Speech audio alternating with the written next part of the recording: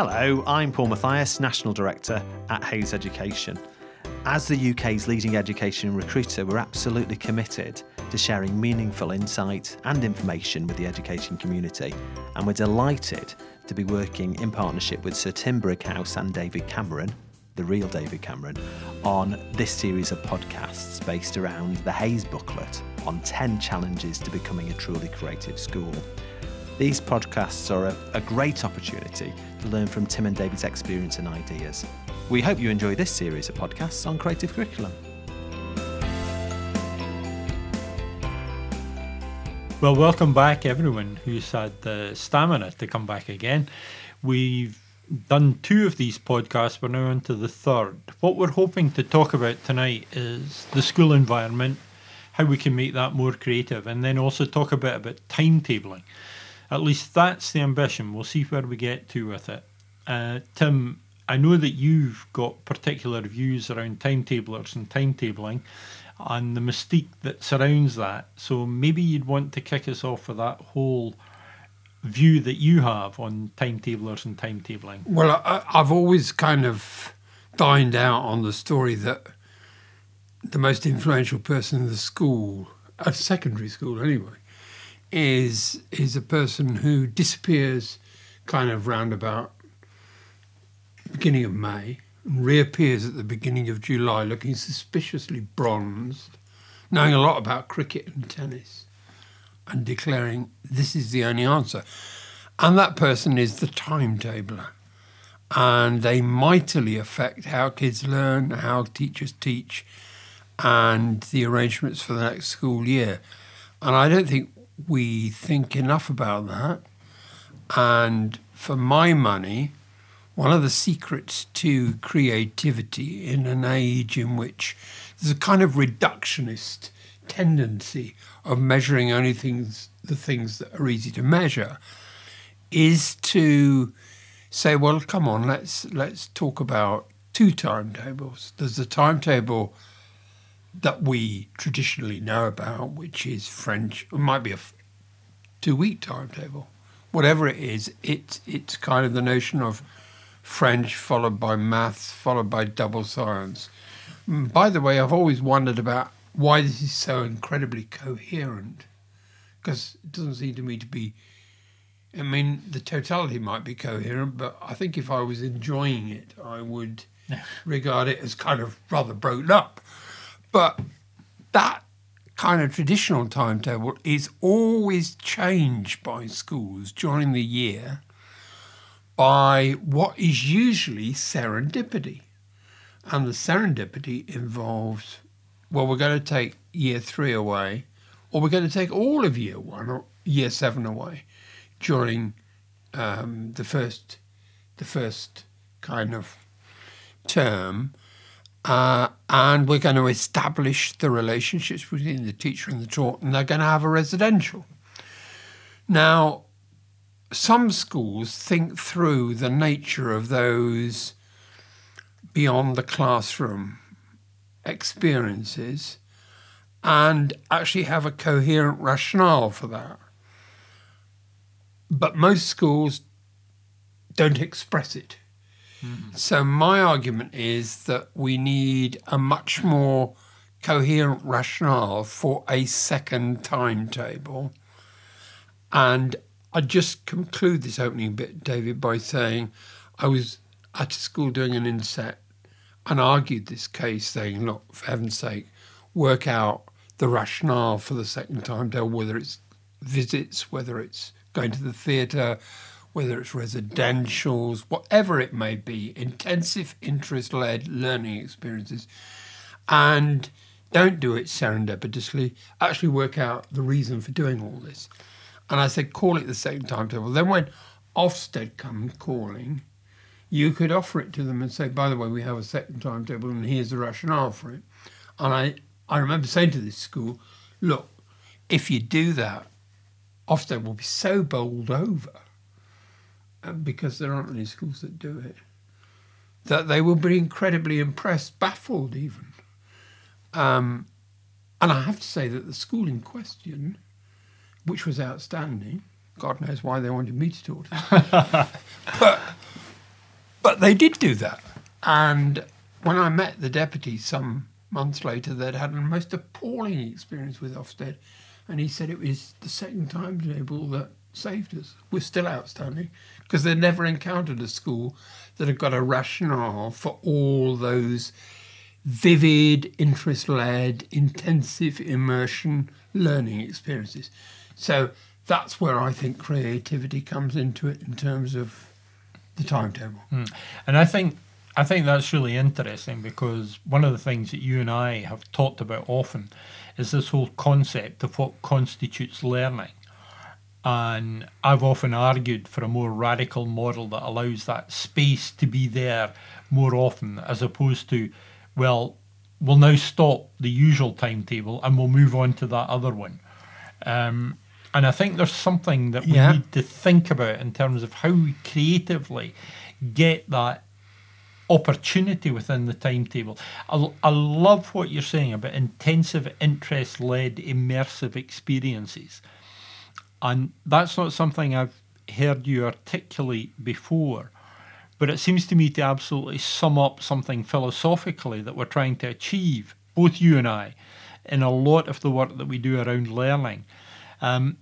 And the idea that that doesn't have to be part of an alternative, but part of the core of what we do, I think is something that's worth talking about. Yeah, well, are you saying, because I've heard this argument before, that we shouldn't call it a second timetable, but that we should, as it were, build in the freedom for a teacher within the whole year to have experiences within what I would call the first traditional timetable, to do those things. While I accept that and would encourage teachers to take that freedom, I don't think it can be done fully within the normal timetable. Otherwise, you wouldn't take kids away for residential experiences. You wouldn't take them to the theatre. You wouldn't have super learning days, which some schools engage in. So I think it is not one or the other. It's probably both. Yeah, and I think now that I've reflected on it, I can see value in that, because to some extent what you talk about is the length of the intervention or diversion, however we describe it. I think for me, there's something around this whole idea of delivery versus capture, which I talk about a lot. And I think there's a tendency for us to control what we do with young people through the mechanism of delivery. In other words, if we're teaching it, we can tick the box, we've got the coverage, we've done all of that. But we aren't sure they've learnt it. That's right. And that's where the capture thing becomes profoundly important, because that's the alternative, isn't it? To create the opportunity for experience and then to make sure that it's captured. And for me, there's something powerful around that idea of validating the flexible timetable, because you make an effort to capture both the formal and informal learning that's come from that. Yeah, I accept that. And I think that's why I'm so anxious that that people think explicitly about the opportunities of timetabling rather than the traditional notion, well, we've got a timetable and that's it, because we know damn well that that isn't it. I mean, if you look at a primary timetable, for example, particularly in England as opposed to Scotland, you would find most schools, well, many schools, I think it is most, will be focusing on what I would call traditional basic skills during the morning. And then in the afternoon, they go to the rest of the curriculum. They perhaps pursue research topics or whatever. So kind of in a curious way, they've got two timetables too. And I think that model's an interesting model as well, isn't it? Because it's that sense of let's do what's important while they're fresh. And then let's look at how we can fill other things into the rest of the time available. And I think one of the things that I've only, I suppose, fully understood now in this part of the conversation is that what drives that creative timetable for you is that sense of purpose. It's about schools being absolutely clear about what it is they want to achieve, both for and with young people, and then creating a construct, creating a framework within which they can deliver that purpose. Yes. And when you said earlier, well, we teach these things, but we're not absolutely sure whether they learn them, I suppose I'm arguing that my notion of the intensive interest-led immersion learning experience is more likely to engage kids in learning something than a kind of traditional didactic, this is what we're teaching them. So I kind of feel that's another reason for thinking about this and making sure that we've got opportunities for kids to have both sets of different sorts of learning experience. And for me, I've had a different experience, I think, in some senses from you, in that I've been a timetabler. I think the point remains absolutely the same, though. That what we did as timetablers was impose a structure on learning. And the learning Did that make you uncomfortable? Absolutely. My experience of timetabling was interesting, Tim, in the sense that my main work was around filling in the difficult parts of the timetable. The main framework, the main structure for certificate classes, as it was in a secondary school, was done by the head. And then we had to do the difficult bit of mosaicing in the other parts around that. And I felt that we were imposing a structure on learning which bore no relationship at all to the nature of the learning that was taking place. Yeah. And that what we were doing was imposing on teachers. So they then had to fit what they did into that, in our case, very rigid framework. I'm absolutely sure that's right. And I think that's how teachers really feel they are treated. Namely, they have to fit. So it isn't merely that the kids have to fit, it's the teachers have to fit as well.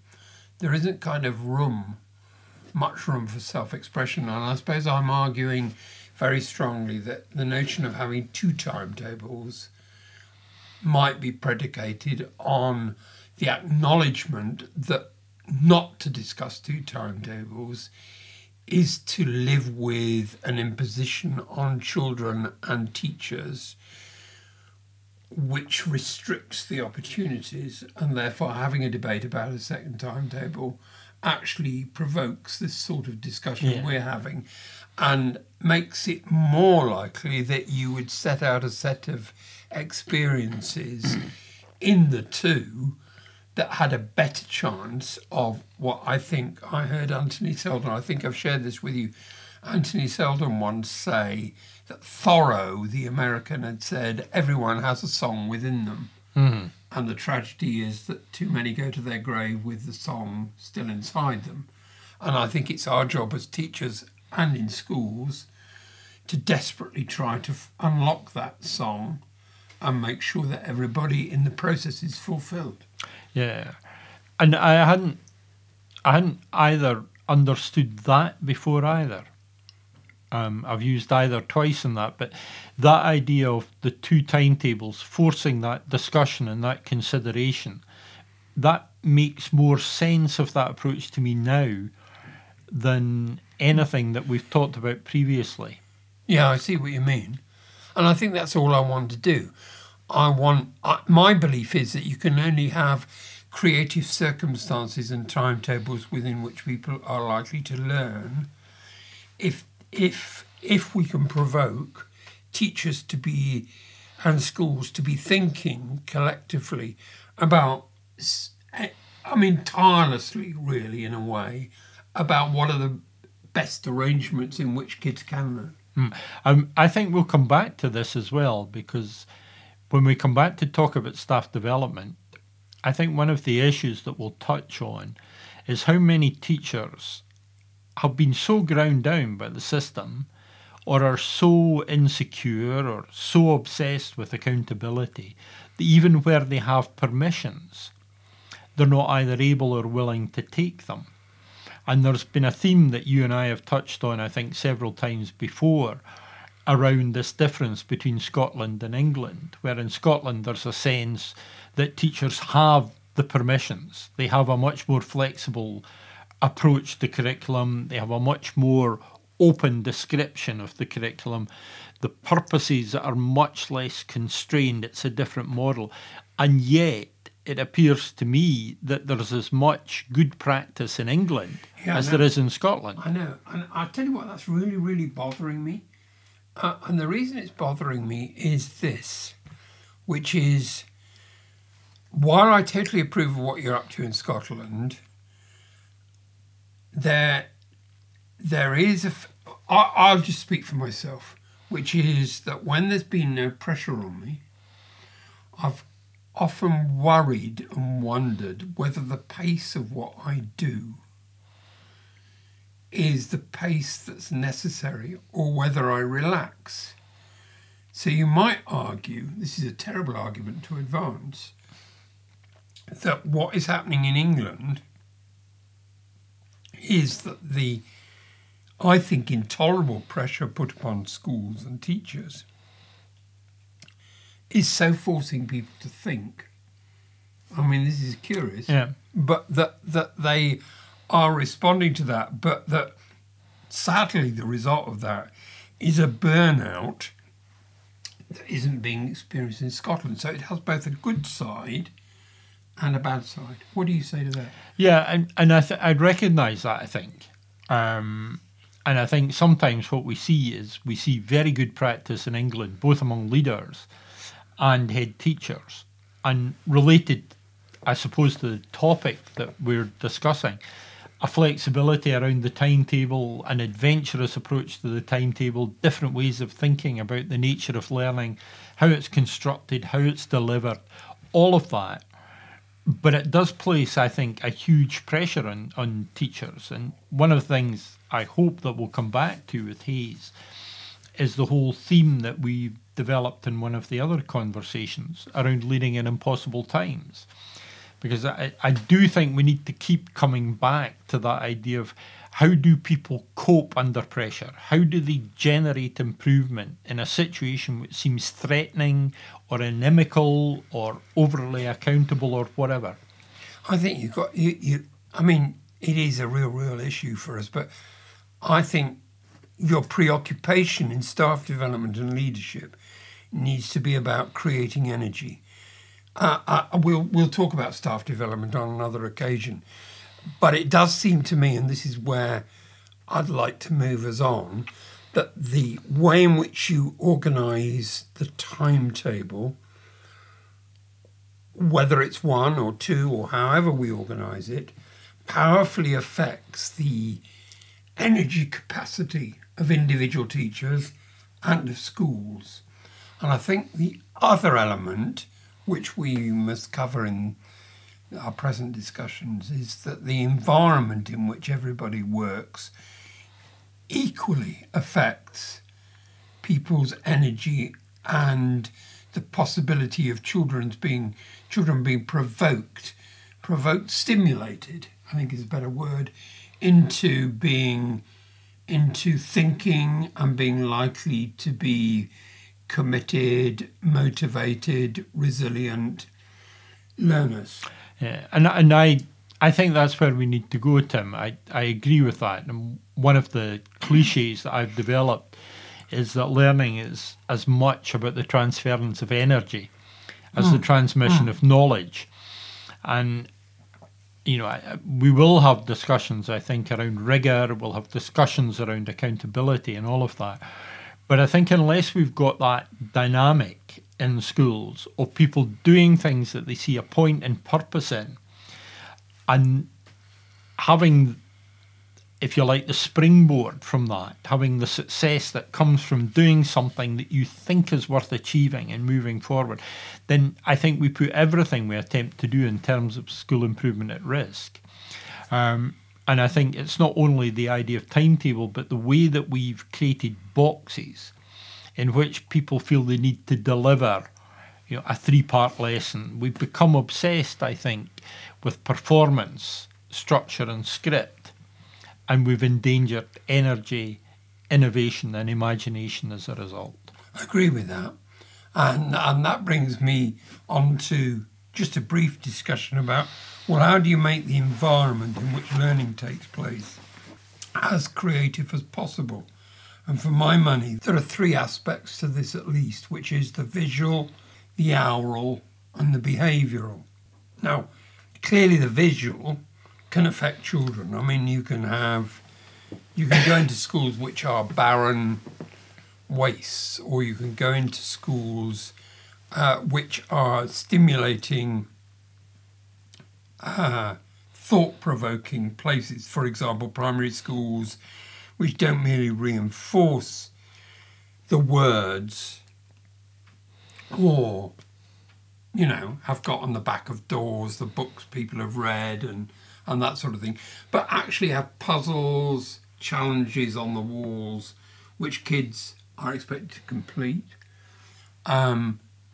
Schools which use quotations all over the place. Indeed, I've come across schools who extend that to the staff room. Mm-hmm. So the staff room have got a kind of, there's a bill post. You remember bill posters that will be prosecuted? Well, we've now got people who are fly posting on the walls of staff rooms interesting quotations about what it means to be a teacher. That lovely one, as you know, meant to be, the kind of notion of, I've come to the frightening conclusion that it's my actions in the classroom that make the difference. I create the climate, I set the weather.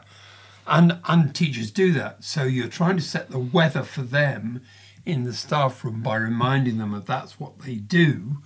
And they are then setting the weather in terms of behaviour for the kids. So if there is a behavioural, isn't there? I mean, the teacher who greets the kids who walk into the class, very, very simple. But, so many schools don't do that. And yet so many teachers do and reap the benefit, the sort of kind of arm around the shoulder of the kid who is going to cause mayhem in the classroom, and the quiet word in his ear will make a huge difference to whether that kid actually is engaged during the lesson.